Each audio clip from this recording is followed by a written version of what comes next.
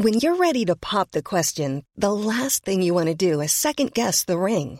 At BlueNile.com, you can design a one-of-a-kind ring with the ease and convenience of shopping online. Choose your diamond and setting. When you find the one, you'll get it delivered right to your door. Go to BlueNile.com and use promo code LISTEN to get $50 off your purchase of $500 or more. That's code LISTEN at BlueNile.com for $50 off your purchase. BlueNile.com, code LISTEN. Ryan Reynolds here from Mint Mobile. With the price of just about everything going up during inflation, we thought we'd bring our prices down. So to help us, we brought in a reverse auctioneer, which is apparently a thing. Mint Mobile Unlimited Premium Wireless. How to get 30, 30, bit to get 30, bit to get 20, 20, 20, bit to get 20, 20, bit to get 15, 15, 15, 15, just $15 a month? Sold! Give it a try at mintmobile.com/switch. $45 up front for 3 months plus taxes and fees. Promo rate for new customers for limited time. Unlimited more than 40 gigabytes per month. Slows full terms at mintmobile.com.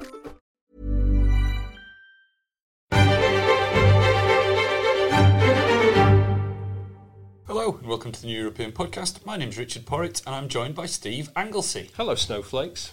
How are you, Steve?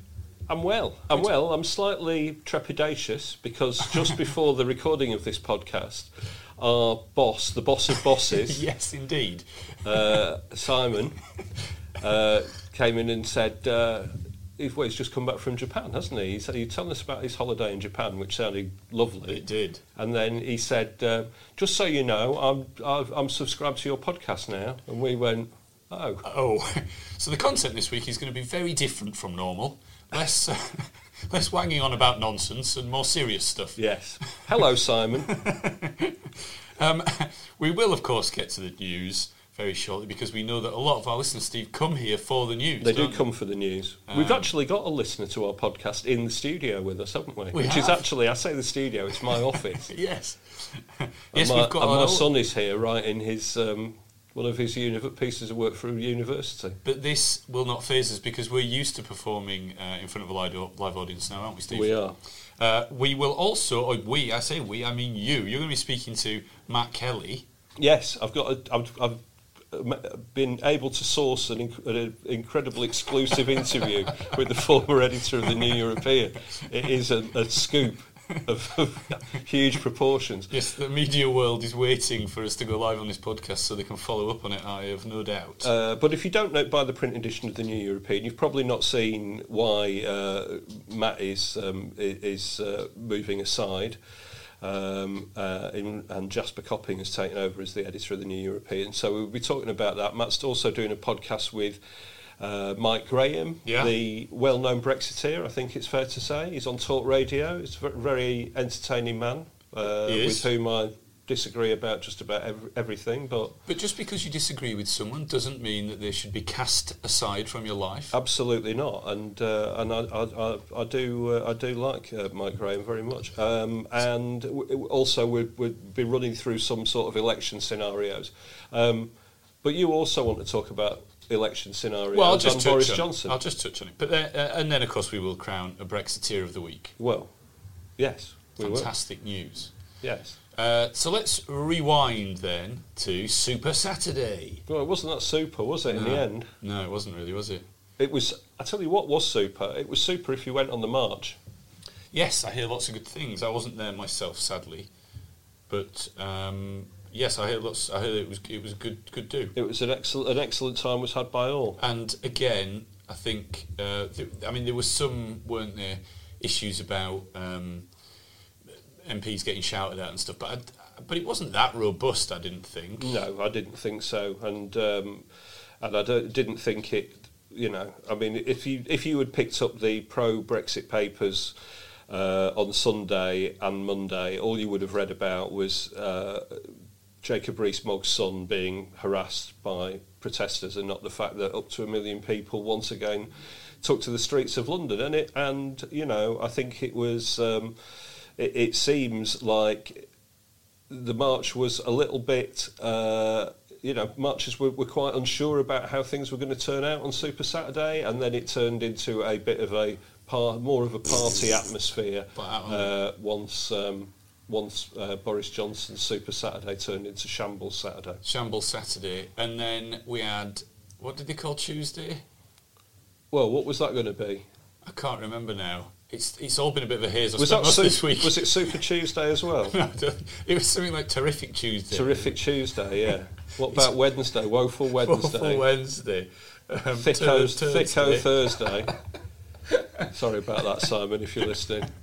And then, I think we could just stop at Friday. Yes. Let's not even go there. By Friday. What did Craig David get to on? What did he do on Friday? Well, didn't somebody say that Craig David, it took him about the same amount of time.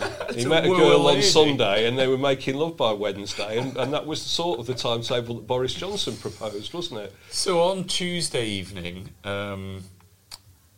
I watched the votes come through in a hospital, actually, with my sick son. He's going to be fine, don't worry, and thank you to all the staff at Ipswich General Hospital.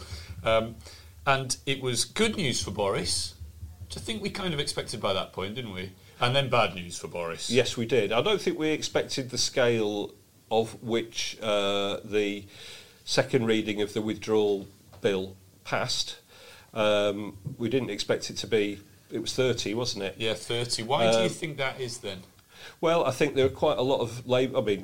there are a lot of Labour MPs from Leave supporting areas who were very eager to have their names put next to the idea that they tried to coin a phrase, get Brexit done. Yeah. But equally, we knew quite a lot of them would do what they did next, which was vote against the programme motion, thus scuppering Boris Johnson and Dominic Cummings' ruse to get this through before anybody had really read the fine print.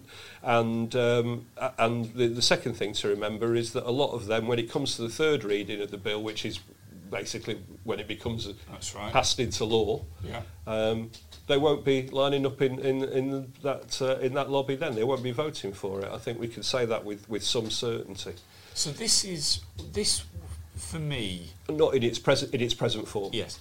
So this for me seemed like a bit of a misstep by Boris Johnson. Another one, because again we saw Theresa May do it.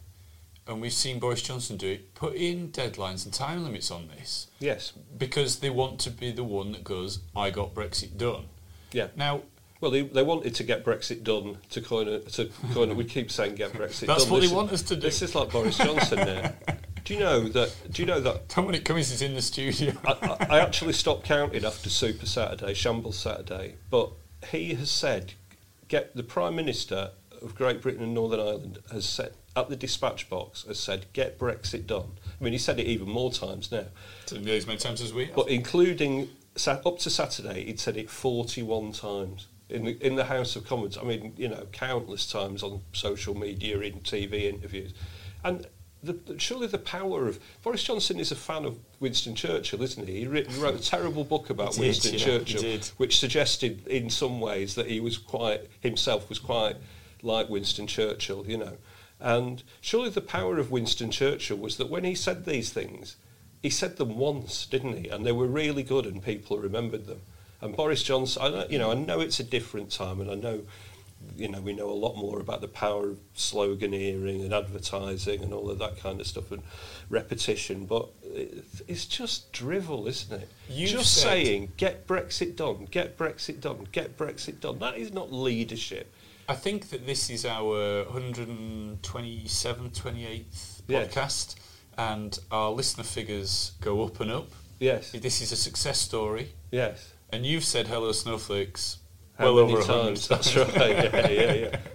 Well, that is as meaningless in its own way but it's more inclusive than get Brexit done. You might as well have one of those Teddy Ruxpin dolls as Prime Minister. Do you remember Teddy Ruxpin?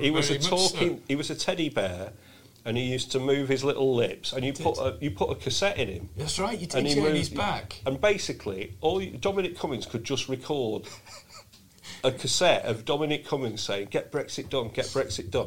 Put it in the back of Teddy Ruxpin, press play, and he could come to the dispatch box, and it would just be the same as Boris Johnson. Do you know what? He'd do a better job. He would do a better job. Pal of mine. What do you think Ruxpin's view of hospitals is? How many? We'll put the hospitals cassette in now. Brexiteer pal of mine, who listens to the pod, and likes it. Yeah. So you see how we can be inclusive. We again? are inclusive. Do you know what we're doing? We're healing the country. We are. His nickname at college was Teddy Ruxpin. Oh, lovely. Did he look like Teddy Ruxpin? He did. Well, someone thought he did. He didn't last long. He's not still called that as a 40-year-old man. Where were we? Oh, Boris Johnson. Boris Johnson, yeah. So we've gone past Shambles Saturday. And we're on to Tuesday now, because the night before... Ticks up Tuesday. It was 8 o'clock, it was 8 o'clock, wasn't it? Sorry, Simon. Yeah, sorry. It was 8 o'clock, I think, when they published the WAB. Yes. The Withdrawal Act Bill. Yes. And 110 pages of legalese. Yes. 125 really. Pages of explanations.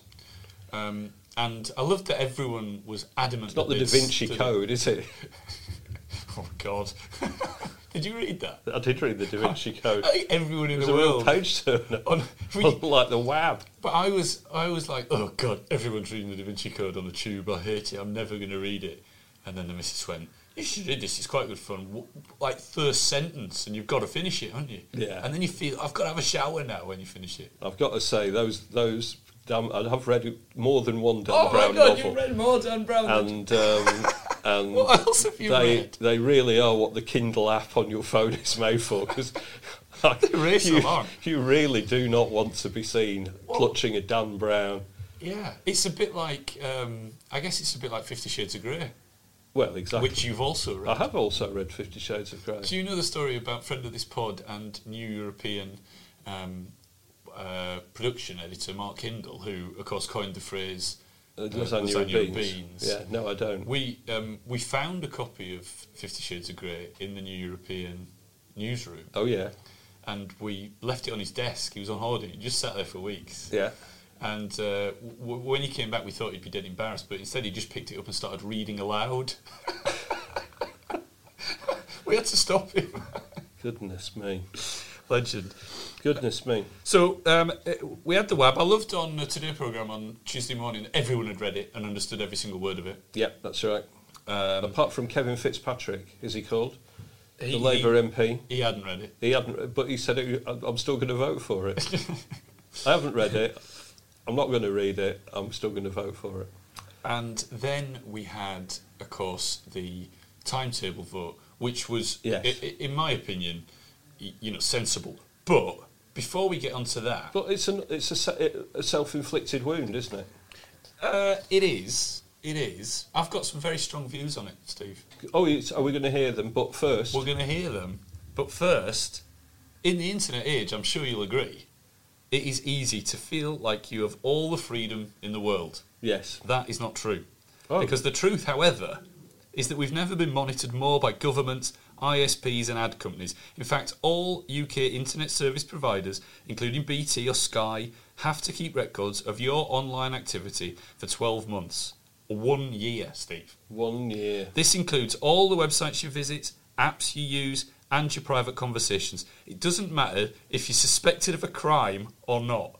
The government can look into you without a warrant. That's why I, and now you, Steve, yes, protect my privacy online with ExpressVPN. Whether you're at home, on a public Wi-Fi, ISPs are recording your internet activity. And if you don't want them, or the police snooping on your data, you have to use a VPN. It's not just people in the UK who need to be worried. Our listeners in the US should be as well. Because there, ISPs can even sell your data to advertising companies. ExpressVPN is easy to use. Just download the app on your computer or phone, click connect, and voila, you are protected. You use the internet just like you normally would, but with ExpressVPN, your data is encrypted and your IP address is then masked. I never go online without ExpressVPN. You shouldn't either. So to protect your online activity today, like I did, and find out how you can get 3 months free, log on to expressvpn.com/Brexit. That's expressvpn.com/Brexit for 3 months free with a 1 year package. Visit expressvpn.com/Brexit to learn more. I'll try and not trip over my words. I can't believe that you did all that straight off. You did all that straight off the top of your head as well. Well, I'm really into it. Incredible. You know so much about VPNs now. I really do. You're like a VPN encyclopedia. The Encyclopedia VPNica. Anyway. I am. Do you want to just go through it again? I did miss some of the early stuff there. Anyway. It's very useful. It is very useful. And the New European endorses it. The New European podcast. We endorse it. It's endorsed by you and me and the New European podcast. And that's it. Good. So after that first vote, we had the time frame vote, which you rightly suggest is self-imposed kick up the arse. And another weird unforced error. Yeah, because of this desperation, and that's what I was trying to get to earlier, is deadlines, and we've got to do it for political reasons, where actually Boris could have just gone, they've backed my bill, that's more than they did for Theresa May, we're on the road to getting this sorted, and for me to be victorious. Yes. But it might take a little bit longer. Well, I mean, talk about managing expectations. No, as he has said, and his supporters have said, and they are right, nobody expected Boris Johnson to get the EU to reopen the withdrawal agreement, change the withdrawal agreement, get rid of the backstop, any of that, get a deal in the first place, right? And we're going to talk about how he did that and, you know, why it was such a surprise in a second. He could then quite... Promises. He could then, couldn't he, quite reasonably have said, everything has changed now. You didn't expect me to get this. I didn't really expect it either. It's a new spirit of cooperation between me and the EU. Therefore, you know, I'm sorry. I know I said October the 31st, but this is a great deal that we think Parliament is going to sign off on. The EU have signed off on it. I think it's brilliant. It's just going to take another couple of months to sort out. I would, if I was advising Boris, well, I'll tell you what, here's a freebie, Boris. I would say, if for anyone who says, you said we'd leave before on October the 31st, say, well, for all intents and purposes, we are. Yeah. Be done with it. Absolutely. He's painted himself into a corner in much the same way that Theresa May did, and, you know, politicians, they won't be told. Or is this Dominic Cummings and his OODAR? Well, yeah. Dominic Cummings getting inside your OODAR. In the OODAR, what is the OODAR? It stands for, let me get this right, Observe, Orient. Yep. Like don't observe, Orient. don't just watch Leighton Orient. That's not what you mean. Observe, Orient. Is it decide and act? Decide and act, yes. And basically that is the loop that Decision people do. action, I think. Yeah. But yeah, and if you can get inside their loop, you can disorientate them. And so if I was to suddenly... It's used by... It was invented by... Start singing Snooker Loopy now, I would be inside your OODAR. And wasn't it invented to be the decision-making process of a pilot? Yes, a fighter pilot, is that right? Yeah, well, I mean, isn't it twisted from the act of war, and then some American general got hold of it? Right, okay. I believe. I'm sure James Ball's article mentions it in the New European... He does, he leads with it, so that's in the print edition this week. But essentially, it is... Yeah, so you're developing strategy all of the time in this four-stage process, and then you rinse and repeat, don't you? You then go back to the start and keep doing it, and that's his evolving strategy. Now, it was Air Force Colonel John Boyd. John Boyd? Yeah, and it was for a pilot, you're quite right. Oh, there you go.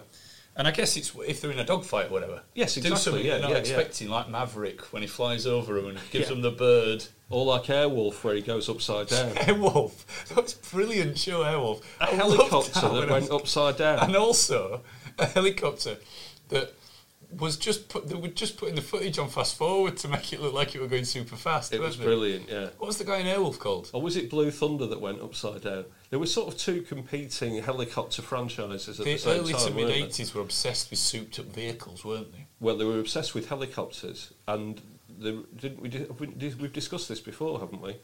Not on the podcast, I don't think. But it's definitely a discussion we will have had. I think we've had this discussion. I think somebody said, why were all these helicopter things, why did all of these happen? And they said it was to sate the desire to see helicopters for people who came back from Vietnam. and went, what I tell you what I really miss is seeing helicopters. And hearing the planes. Let's do some shows. There was that film Air America, wasn't there, with Mel Gibson, Robert Downey Jr. about helicopter pilots. Yeah. So that was I am fascinated by helicopters, but I've never been in one, and I've got to an age now where if Simon Bax, if you're listening, you could make Richard's dream come true. But now I'm worried. Helicopter, that's a good idea. Yeah, get that one through the accounts department. Yeah, let's see here. What's this rather large transport? The bull chopper. The bull chopper. Sikorsky. Other helicopter manufacturers are available. If you would like to sponsor the podcast. Yeah. But now I'm worried. I did some embed training with the army. This is a true story. You did some embed training. This is not me about to tell you how great the Marines are and you should join up. This is... I did some embed training with the army during the Iraq War. Yes. And I was supposed to... I was working for another media company at the time. Okay. And I was supposed to go out to Iraq. That didn't happen, that's another story. But I went off to do like war games in Canada. Oh, right, okay. It was really fascinating. And I was supposed to go up in these choppers and do like... They're called gazelles, the little ones. And then some sort of Jobsworth came along and went, Mr. Porritt, I've checked your insurance and you can't actually fly with us today. So I never ended up going in that helicopter and I've never been in one. But now I'm worried, as a 40-year-old man, that if I do, it'll be like that song by Alanis Morissette. Oh, yeah. The guy who flew for the first time and then... Isn't it? Yeah, so... Just a bit. So I'm a bit worried about choppers now. Were we talking of choppers? Dominic Cummings. Dom Cum. That's a bad nickname for him, isn't it? Yeah. I love these pictures in the New European this week of him as a younger man. Ostentatiously smoking as a 21-year-old. Outside Buckingham Palace. Yes, it's very good, yeah. Rebel. His hair was amazing, wasn't it? It was... He looks smarter then, though, than he does now. He's got a jacket on, hasn't he? And... He wants an election. Well... I can't help thinking that Dominic Cummings is the author. He does want an election, but I can't help thinking he's also the author of the 3-day. Let's get this all rushed through. Yeah, well, the 3-day bill week. Let's get this all rushed through in 3 days. Yes, absolutely. We can do it all. We can get Brexit done by the October the 31st. This and other things that have happened definitely fit within the theory of getting in your Udar. Well, exactly. It does. Getting in Corbyn's Udar. Yeah. Sounds like a sort of Russian-built, mass-produced, state-produced car, doesn't it? I climbed into my Udar and drove to my dacha. So, one ally of the Prime Minister told the press this week, Dom would love one. He weren't in a bar, he was talking about the election. And he's driving the argument towards it.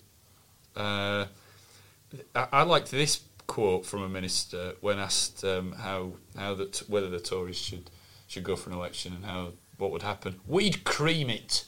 We'd cream it? Yeah. That's good. I like the shaving foam last week. Yeah. With or without a deal. So there is quite a lot of confidence on Tories, but Julian Smith, Northern Ireland Secretary, not happy about this, is he? Well, there's a split, isn't there? There's Dominic Cummings, who wants an election immediately. Do you think he's just sat in the corner office going, election? And his plan from the start, and it's the plan that we expected. We didn't expect there to be a deal. He is the author of the plan that we expected, which was to push for a no deal until frustrated by Parliament and then demand a general election. And he's demanding even when they had Seamus Milne and Corbyn in to discuss the timetable. Again, after it failed on Wednesday morning, wasn't that's it? Right. He said to him, they invited them in, and he started banging the table and going, "We want an election, election." Can you imagine? Yeah. Seamus versus Dominic Cummings. Wow. And so he wants to set up a people versus the Parliament election. Yeah, that's his plan. What has scuppered all this is that somewhere in the background, I think probably largely discounted by Dominic Cummings, clearly not unknown to Dominic Cummings, is that they did do a deal. And this guy, John Bew, who is Boris Johnson's foreign policy advisor, isn't he? Foreign affairs advisor, rather, in case he has some foreign affairs. Go with this anyway, let's go there. And David Frost, hello, good evening and welcome, is what he says. That's his icebreaker at the start of all negotiations. Through the keyhole. One for the kids, that was great, through the keyhole, wasn't it? Loved it. and they went and pieced this deal together, and now people like Julian Smith, who is Julian Smith, Northern Ireland Secretary. That's right, Northern Ireland Secretary. Yeah. People like Eddie Lister. I love the name Eddie Lister. It's so good that they call him Eddie Lister and not Sir Edward Julian Oudney Lister, which is his real name.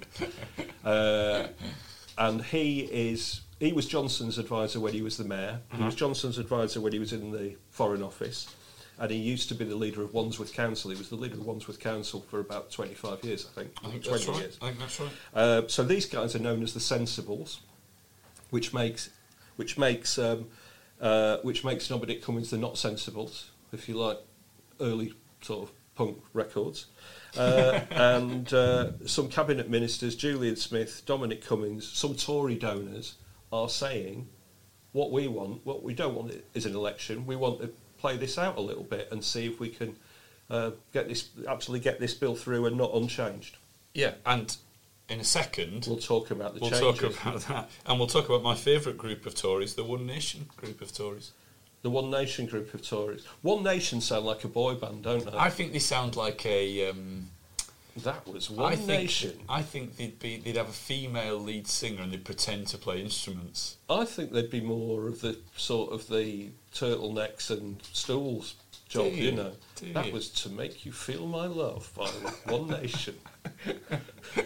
That is one of their better ones. It is good, yeah. When they do the balladeering is the best. It is good, yeah. And do you know what? Who's in the One? There's less of the One Nation Tories now, isn't there? Because he sacked them all from the Tories. Yeah, there is. Yes, that's true. Do you know what makes me want to sing on a stool?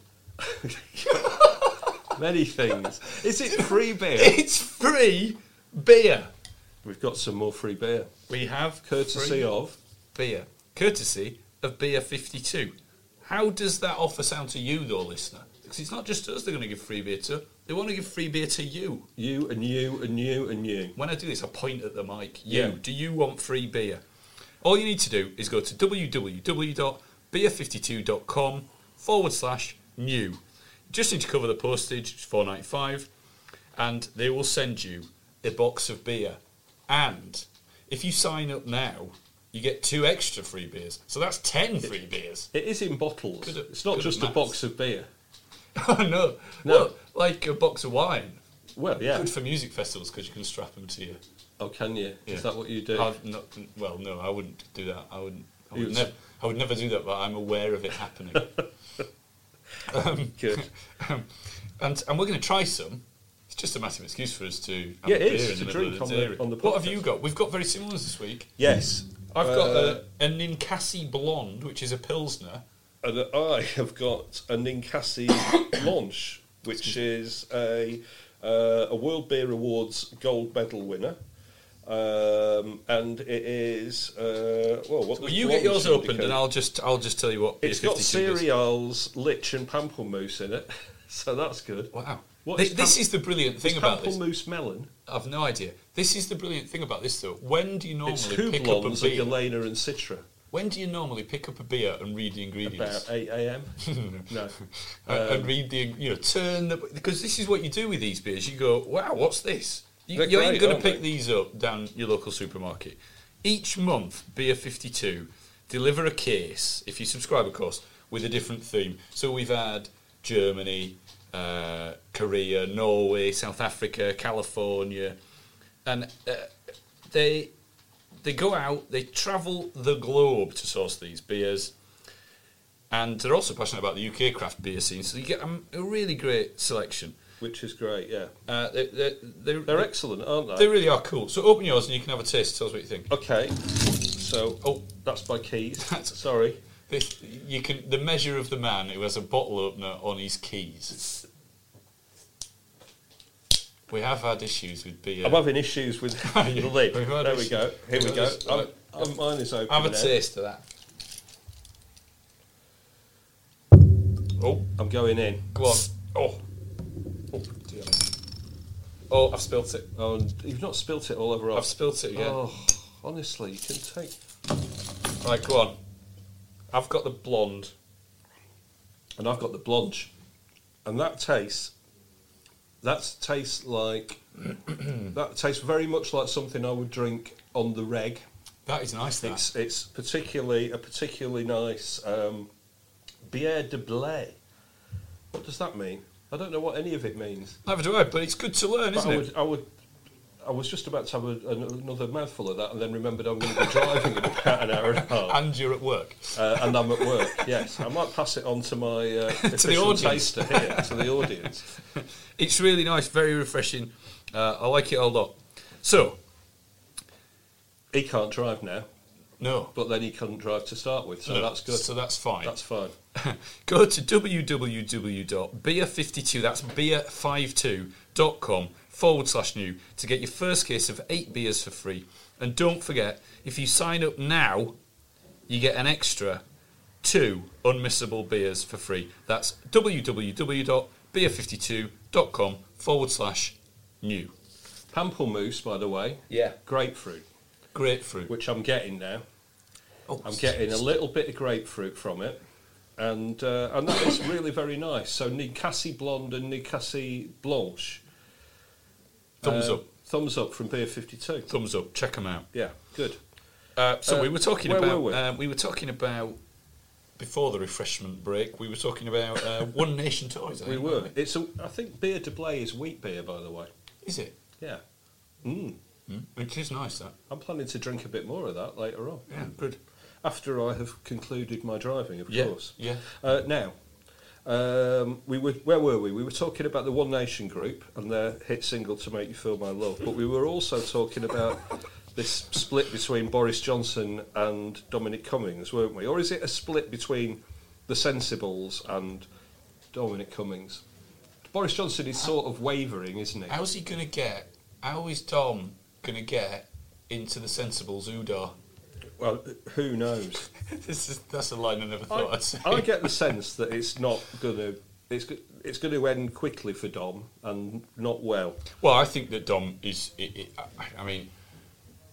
Yes, I agree. I think Dominic, but as we've said before, I don't think Dominic Cummings had any plans for this to be a long term. No, of course. I think if there were to be an election, I think he'd probably hang around for that. Why do you think he wants? What are his arguments for having an election now? Right now, and we will talk more about this with Matt Kelly. Actually, why does he want one now? Yes, because I think he thinks that will solve the problem. Yeah, he, as we see there, one minister says we'd cream it.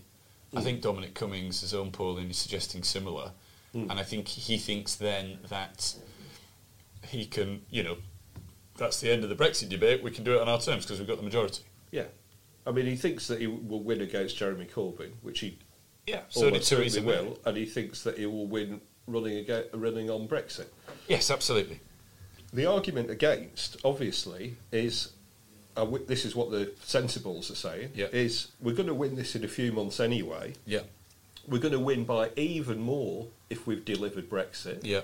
And if the Labour Party put loads of amendments on this bill and amend it out of sight, we can then go back to your Udar and say, all right, we will have a general election that is the people versus Parliament, and we'll win that as well. So why even risk it? Why risk Brexit now? Because look, imagine something happens. There's a shocking revelation in the general election campaign, or Jeremy Corbyn performs really well again, which like he did last time, and momentum turn out their vote again, like they did last time. And there is a big shock, and Brexit is lost. Why risk it? That is what they're saying. And I think they've got a good point. Yeah, I think I would be in that camp as well. I would definitely be in that camp. Udar, stick it up your jumper. Almost works. What amendments do you think have got a chance of getting through and frustrating Boris Johnson in his plans? You're just going to make some up now, aren't you? Question. If I'd find it very difficult not to just put daft amendments onto every bill. Everyone must wear a duck outfit on Thursdays. The Porritt Duck Amendment. I'd put that on every bill. That would be brilliant. Porritt's, if that was Porritt's law, everyone would love that. You'd be really proud, wouldn't you? Oh yeah, Porritt's law. So it sounds like it should be something, So if I don't know if a brick falls off a building and hits you or whatever, and you get bricks outlawed, that'd be porridge law. But mine would just be dressed like a duck on a Wednesday. That'd be good. But maybe they should build up to it and just have sort of, when places of work have like a wear denim day or something like that. So we'll just start with a bill. Double denim Thursday or something like that. Double duck Thursday. Yeah, double duck Thursday. Well, why did Imagine if Boris Johnson striding in dressed as Donald Duck without any because Donald Duck had nothing on his lower half, did he? That's what I'm about to say. So just a blue t-shirt, just the old and the little the jaunty cap, the bill. And you've got to. It's the law. It's porridge law. Yeah, you've got to do it. Yeah. He's at the dispatch box, quacking. The speaker would have to do it as well. He would. I think the only person... He would make quite a... He'd be good. He would be. Because so Donald gets a bit ruffled. Well, he needs haircut. Exactly. Burko's little... his hair is sort of reminiscent of Woodstock, isn't it, from Peanuts? Yeah. But also, imagine if he had a little bill on, he would look like Howard the Duck in the ill-fated live action film of Howard the Duck. That was a great film. It was not a great film. It's a cult classic. It was a great cult. It was a great comic. If you look online now, I bet there's a lot of love for Howard the Duck, the film. But John Burko does look quite like the live action Howard the Duck. He does. Well, maybe the duck is Parliament's spirit animal. Maybe we could get Howard the Duck to be the next speaker. That'd be fantastic. It would be. He's not put his name into the ring yet. Not yet, but against he's also Harriet not an Harman, MP. maybe. Who do you reckon for speaker? Oh, well, I think for the lols, it should be Harman. Yeah. So Henry Bellingham. I think he might get the Tory vote. Anyway, we digress. Back to ducks. That would be two Tories on the run, wouldn't it? Yes, but there is an argument. Well, I know. And it's quite a strong argument. It is quite a strong argument. I mean, he was picked by Gordon Brown, wasn't he? That Labour did the Tories over last time, and they would be doing them over again. I can't say the words Gordon Brown without saying texture like sod now. It's become a verbal tick. So you're going to talk to Matt about general elections and how we get there. Yeah, we're going to talk about these amendments, though, aren't we? And we're going to talk about the customs union. Customs union, that's unlikely, isn't it? Well, I think. Look, people are saying it's unlikely. Idea of it would be, people like you, people like me. The idea of it would be, we don't have to. It would be an amendment that you don't have to go back and reopen the withdrawal bill now, but in the next negotiations with the EU, you would have to seek a customs union as part of the trade negotiations. So it's possible. It's not going to get through those two. It's possible that you could get Brexit. Well, look who voted for it. Look who voted. So when it was put down as an amendment, last week or before the timetable bill failed, Nick Bowles and Ken Clark put it down. So did Melanie on Snell and Ruth Smith, Gareth Snell, isn't it? Yeah. So that's already 5 votes out of the sort of the awkward squad. 36 Tories voted for a customs union last time. Now they're not going to vote for it last time. The independent group all voted against it last time because it was basically saying, well, you can have Brexit, but we want a customs union. Yeah. So the independent vote. I think they might vote for it this time. You're starting to convince me. And then, of course, there's the DUP, who one of them said we never voted for a customs union. Oh, man. Then Sammy Wilson. Arlene Foster as a duck. Arlene the duck. But then Sammy Wilson appeared to say, well, we might vote for a customs union.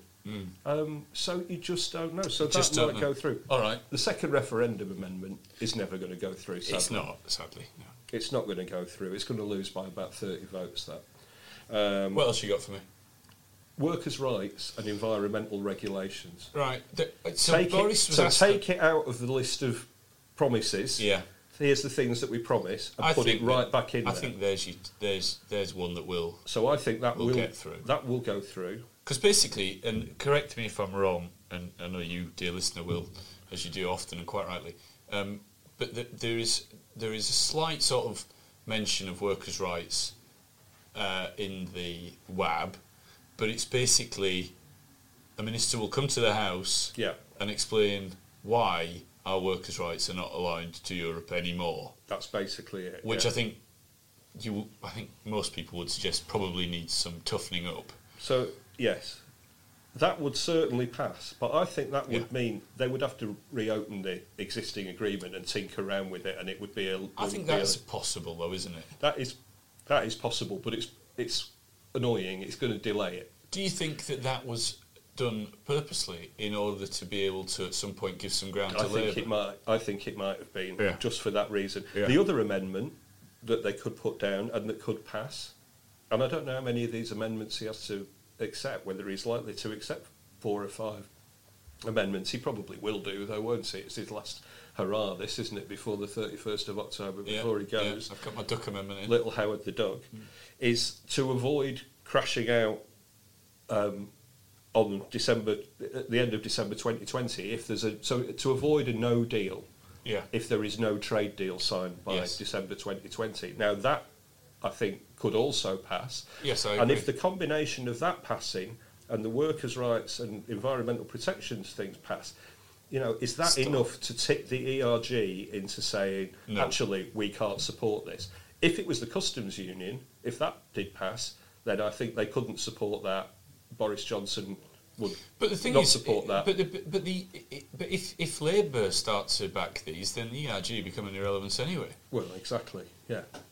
So, it's still all to play for. It is. The battle for what kind of Brexit we're going to have is very much continuing.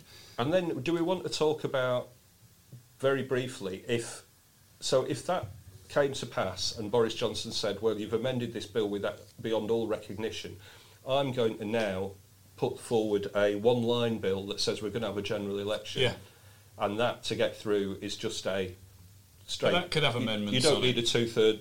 You don't need a two-thirds majority, but yes, you're right. That could have amendments on it. And that's one of the reasons why why it won't happen, because one of the amendments could even be to let 16-year-olds have the vote. Well, yes, and also it could be, there are 2 million EU citizens in this country who don't have a vote. Yeah. Let's give them a vote. Yeah. And it could also be, for every Thursday during the campaign, you've got to quack your speeches. What a happier world it would be if me and you were in Downing Street. You'd probably want to put me in number 11. I'll look after the purse strings. Imagine him writing his letter to Donald Tusk going, of course I don't really want to have to quack this request for a 25th extension. Legally I have to. But legally, here is a recording of me quacking.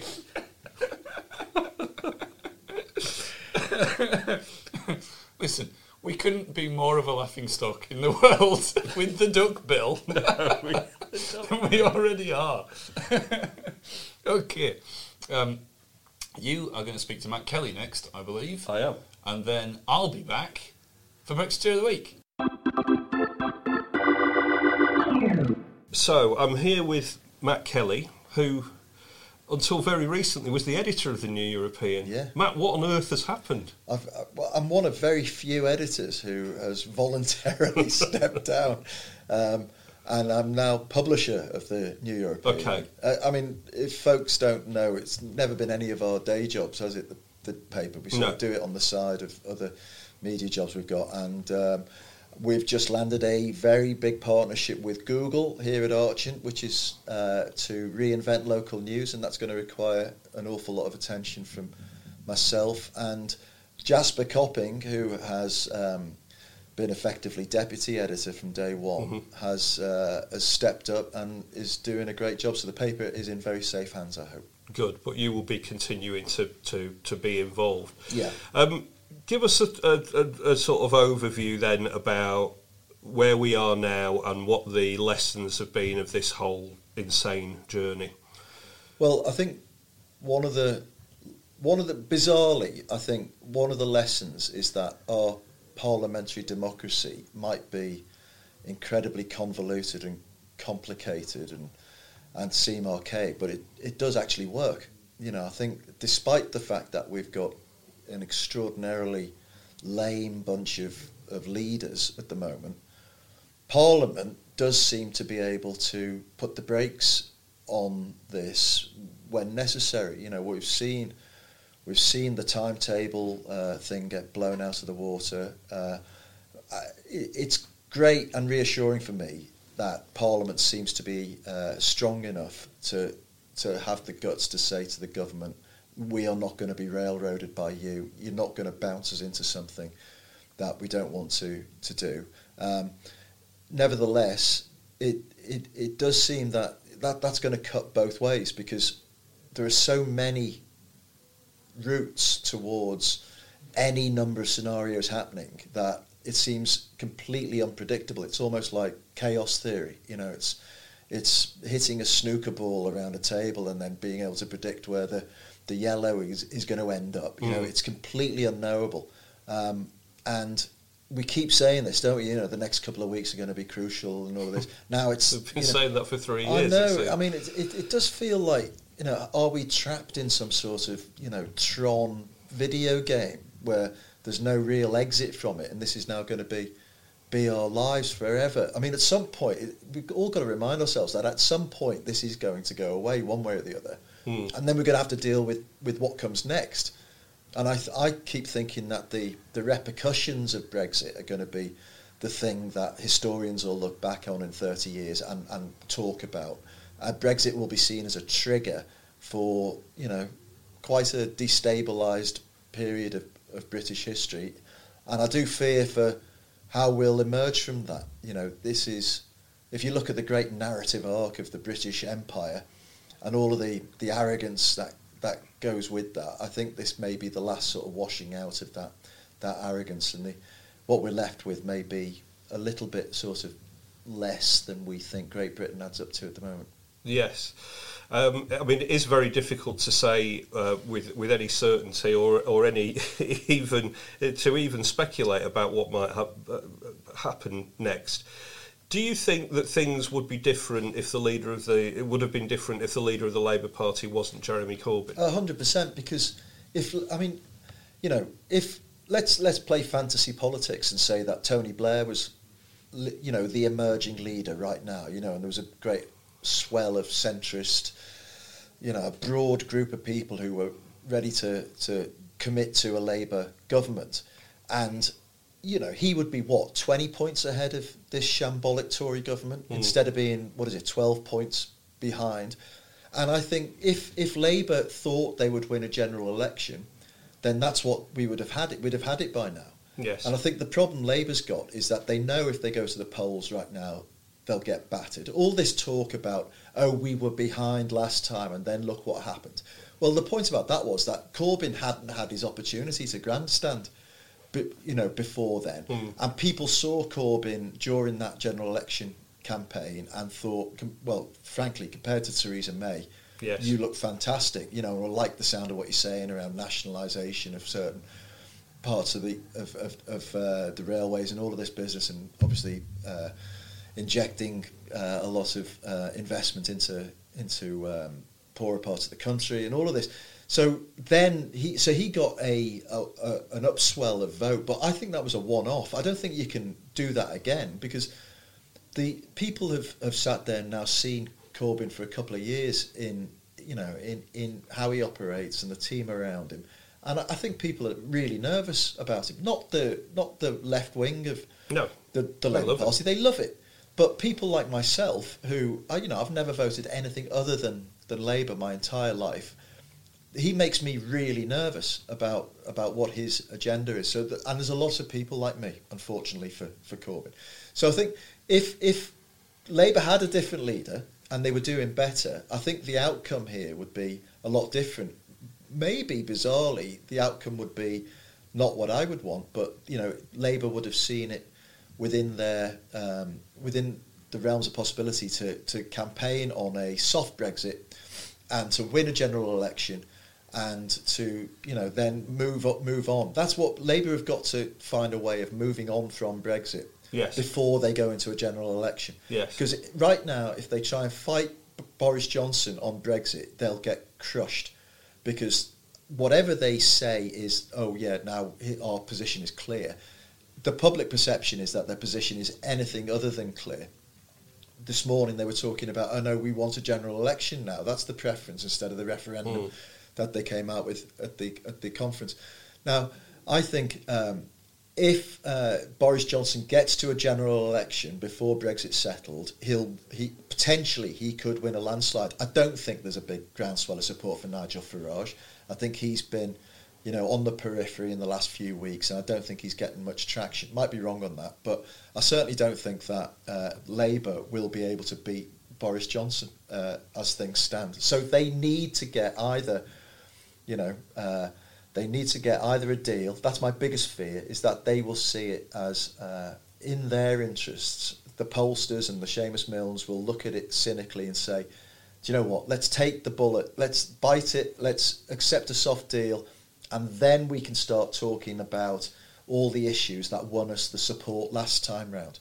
But if they're talking about Brexit in the run-up to a general election, they're screwed. Well, hence the eagerness to talk to Boris Johnson as they were doing on Wednesday about some new programme motion and getting it, and being the handmaidens of Brexit. I think you're right. I mean, I think a lot of people are sort of saying, well, at least we might get rid of Jeremy Corbyn. We might lose the election by, Boris Johnson might win a landslide, and it might be 5 years of Brexit, but at least we might get rid of Jeremy Corbyn, which I suppose is some upside. Is the Tories just going to stand just on Brexit then? Is that it? And Labour are going to be eager to, in a general election, Labour are going to be eager to talk about austerity and ending that, and the Tories are just going to hammer Brexit. I don't think they'll have to. I mean, I think Boris Johnson will hammer Brexit and portray himself as the Prime Minister who wanted to do the right thing by the people and was hampered and let down.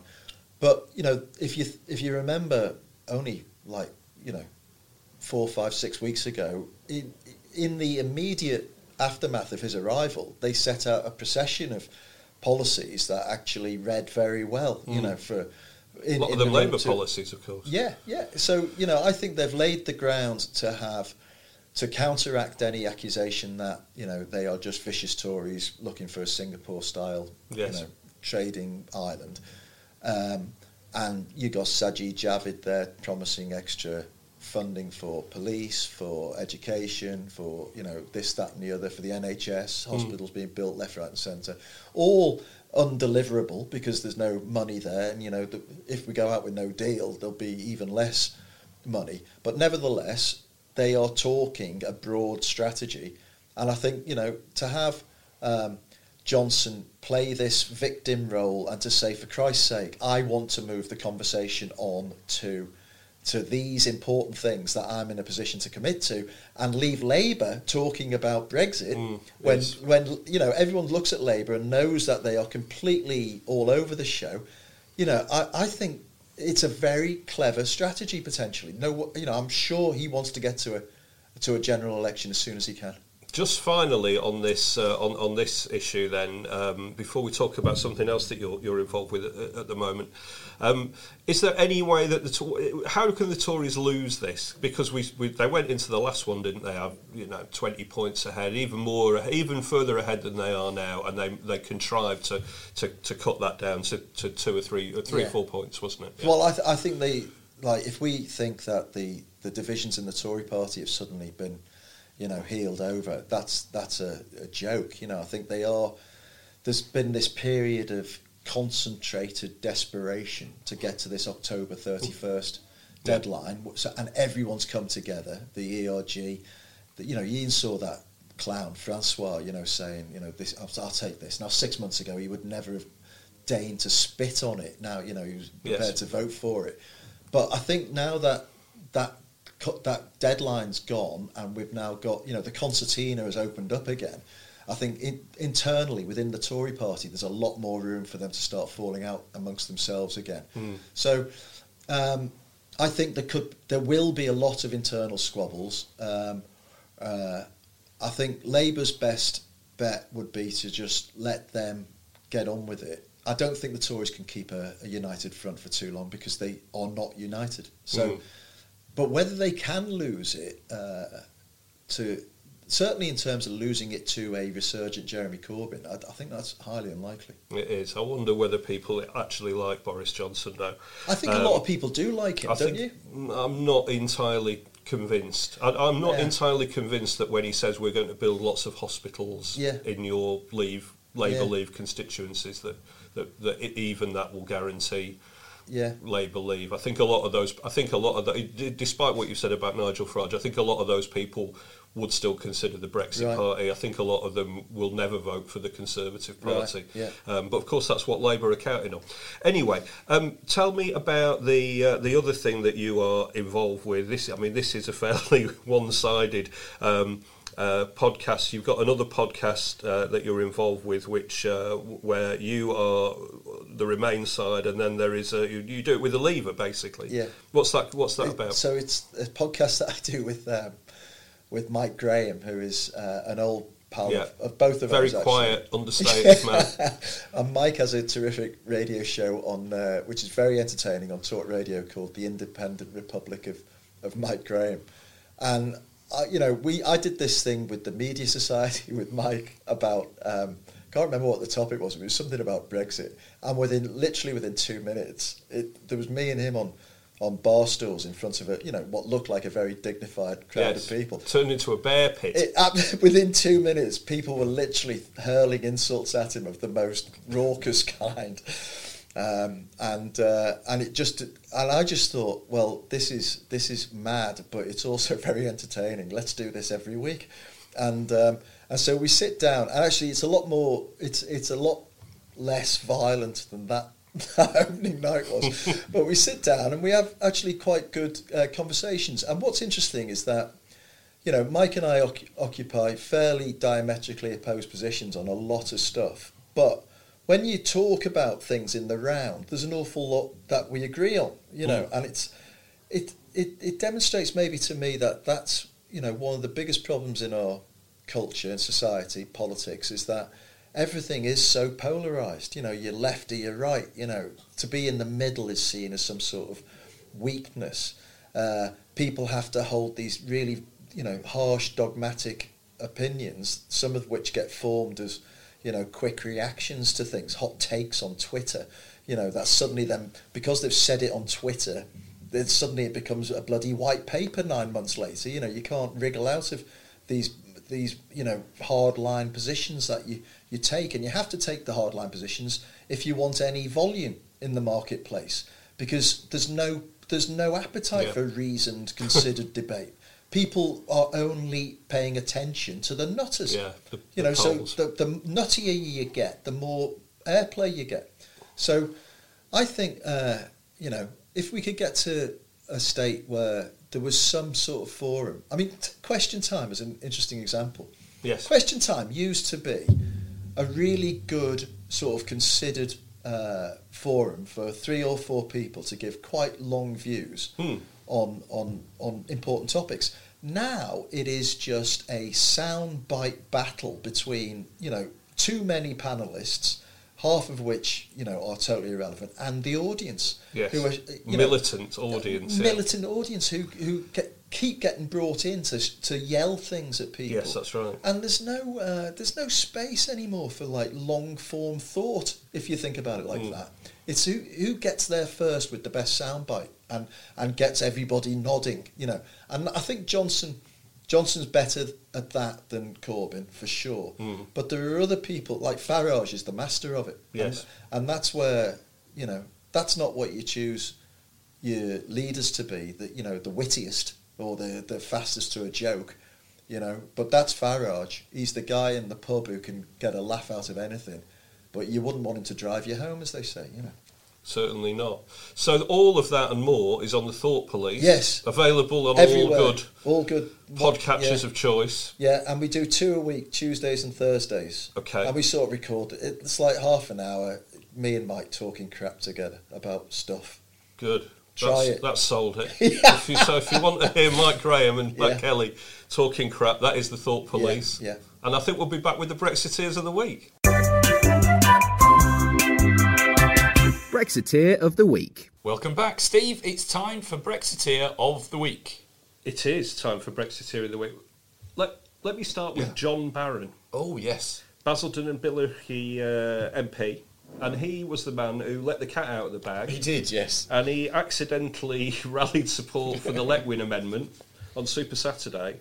He told the BBC, didn't he, that Michael Gove and Dominic Raab had given him clear assurance that the withdrawal agreement, he actually said clear assurance, the withdrawal agreement guaranteed that Britain was going to leave on no-deal terms if no trade deal was achieved by December 2020, something that we were talking about earlier on.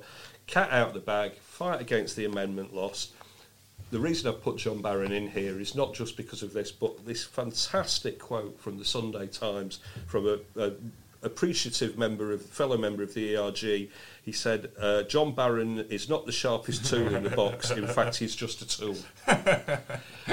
John Barron, incidentally, I didn't know anything about John Barron. No. Royal Regiment of Fusiliers, 1984 to 1987. He went through officer training at the Royal Military Academy at Sandhurst. Wow. So did, from the ERG, Ian Duncan Smith, Bob Stewart, Leo Doherty, Adam Holloway. Seriously? In fact, the ERG have got... Right, what percentage of the population have been in the military, the adult population? Oh, well, look, I could probably figure that out. About 68 million people live in the UK, I believe. Yeah. I think we've got about 100,000 active soldiers. Yeah, it's a lot more than that. So about... Well, yeah. Yeah. So then I reckon 7.2%. It's 5%. Oh, so it's about 2.5 million people Yeah. have been in the adult Britain forces. Adult Britons have been in the forces. Mm-hmm. About 8% of MPs have been in the forces. Mm-hmm. Of the ERG, 25% of them have been in the forces at one time or another. That's fascinating. Which sort of explains quite a lot about ERG worldview. I tend to think, although of course there are ex-forces who are Remainers. Clive Lewis is one. There are ex-forces who are soft Brexiteers. Rory Stewart is another one. And we're very grateful for the forces' bravery. I tell you somebody else who was at Sandhurst, and he went on a pre-university gap year to Sandhurst, is the Brexit Secretary Stephen Barclay. Yes, I'm aware of that, yeah. Imagine that for your gap year. Where are you going on your gap year? It's a bit like to Ibiza or... well, actually, Sandhurst, actually.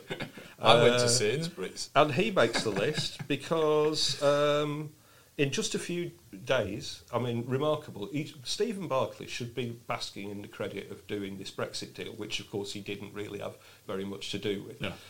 You sit there and be quiet, said Dominic. Exactly, said Bew and David Frost. Anyway, in just a few days, he should be basking in this credit of all this. He has said Mo Molan would have wanted to have got Brexit done, which went down really well in the Commons. He said that Labour had been presented with a cut and pasted version of their own Brexit stance during cross-party Brexit talks, and Keir Starmer and Jeremy Corbyn had rejected it. And then he said this in the comments, and Keir Starmer said, that isn't true, you're going to have to withdraw it. And he said, yes, it isn't true, I do withdraw it. I mean, what?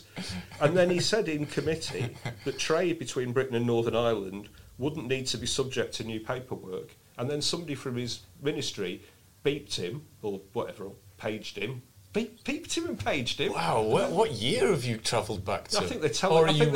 Or are you a rapper? Yeah, exactly. Because only people from the late 80s, early 90s and rappers or drug still dealers use from pages. the wire. Yeah, they used pages, didn't they? Beepers. Yes, I think they texted him, and said that's actually not true, and he had to say, no, that wasn't true either. There will be lots of new paperwork. He then said to the Commons, we want to collude with the British people to respect the referendum and to get Brexit done. Right. Which proves that he can remember the phrase get Brexit done. Get Brexit done. But he doesn't understand what the word collude means. No. Daniel Kaczynski. Another classic Dom Cummings ruse, wasn't it? Was a couple of weeks ago he said that Dominic Grieve, Oliver Letwin and Hilary Benn had to be investigated because they'd been colluding, Stephen Barclay's favourite word, got it right, with foreign powers. Mm. Foreign powers? Foreign powers, not Stephanie Powers. Or Austin Powers. Or Austin Powers, no. So we're going to investigate these people colluding with foreign powers. Up pops Daniel Kaczynski of the ERG and says, I've been colluding with foreign powers. Me too. And they said, why have you said that? And he said, I've been trying to persuade the Polish government to veto a Brexit extension, and other members of the ERG are working on the Czechs and the Hungarians. Absolutely brilliant. So very, very good. He said, he went on Sky News to defend himself. He said, they said, you're not going to get this through, are you? And he said, well, no, the problem is that the EU is acting like a mafia cartel. To which Adam Bolton said, well, they're having a democratic agreement across the table of 27 countries. Is not really a mafia cartel, is it? Dick Brain is the runner-up Brexiteer of the week. And it is time to toast your marshmallows. It's that time of year, isn't it? Thinking about parking. I've never... Oh, I tell you, my second favourite two words after free beer. Yeah. Free parking. Free parking. You know, like if you don't have to pay to put your car. Oh, that parking. I'm talking about the parking you eat on bonfire night in the north of England. Yeah, parking. But you get your marshmallow, don't you? The bonfire's raging. There's no marshmallow in the north of England. You can toast it on your bonfire. Yeah, lighter. Yeah, on your lighter. Because UKIP are nearly done. Kirsten Herriot, who's the party chairperson, has written to members. She said she's had to suspend Dick Brain, who's the leader of UKIP, because of an alleged attempted theft of UKIP data. She also said that he tried to gain access to the head office and she had to call the police again. What is it with these people? Dick Brain denies any wrongdoing, of course. Kirsten Herriot said, so we've had to suspend him. Bit of a shame. She said data he was allegedly trying to steal. She said. She also said, you know, these are quite hard times for UKIP. Yeah. I'm going to pass on something that Neil Hamilton has written, where Neil Hamilton said that Dick Brain's predecessor, Gerard Batten, has done for UKIP what Gerald Ratner did for his jewellery company.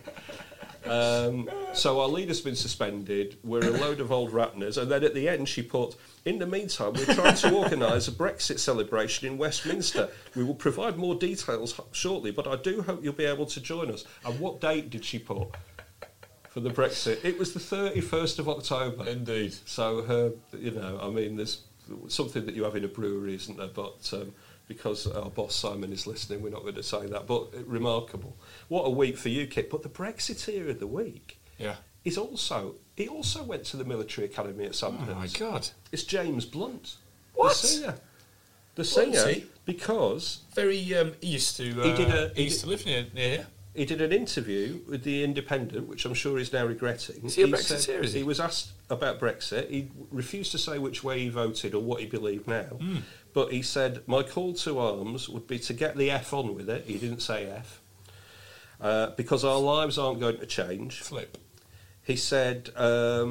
he talked about touring Europe. He said, my tour manager is going to be pissed off that he has to fill in a few more forms. But whatever you do, let's just get on with it because the limbo is killing us.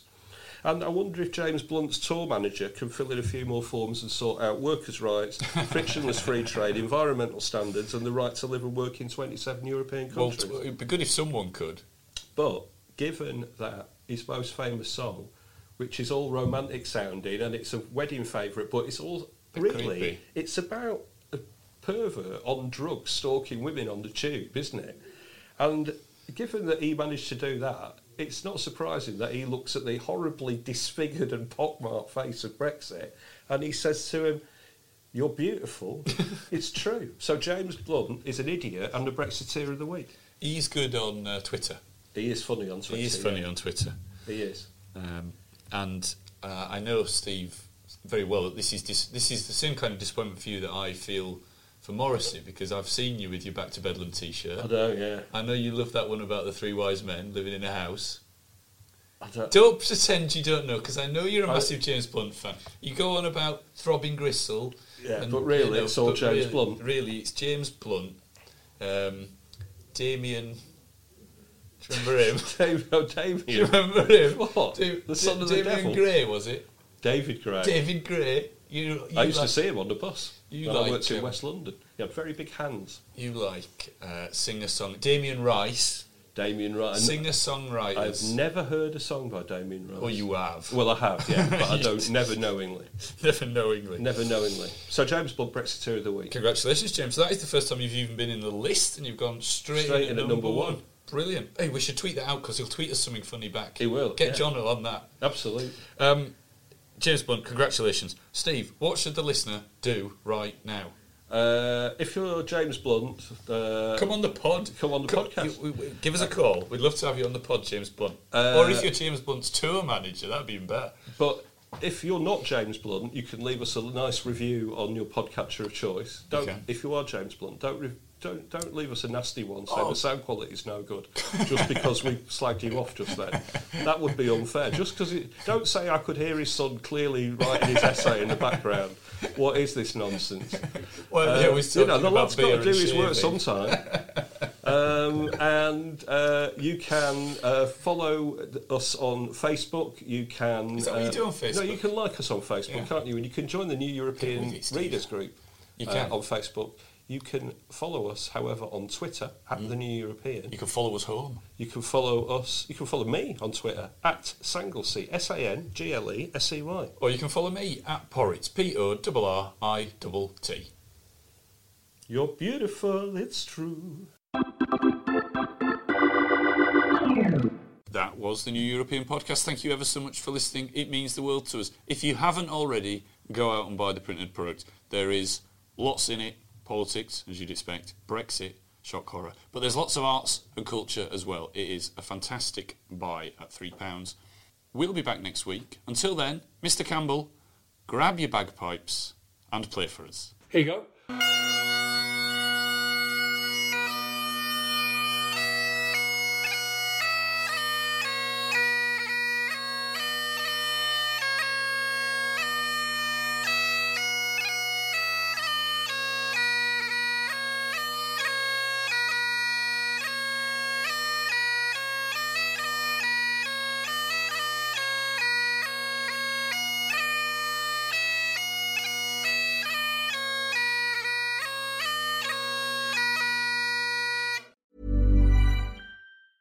Even when we're on a budget, we still deserve nice things. Quince is a place to scoop up stunning high-end goods for 50 to 80% less than similar brands.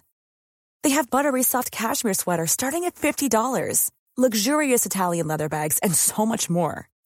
Plus, Quince only works with factories that use safe, ethical, and responsible manufacturing.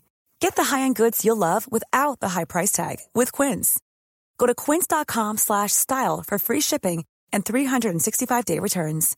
Hey, it's Paige DeSorbo from Giggly Squad. High quality fashion without the price tag. Say hello to Quince. I'm snagging high-end essentials like cozy cashmere sweaters, sleek leather jackets, fine jewelry, and so much more. With Quince being 50 to 80% less than similar brands.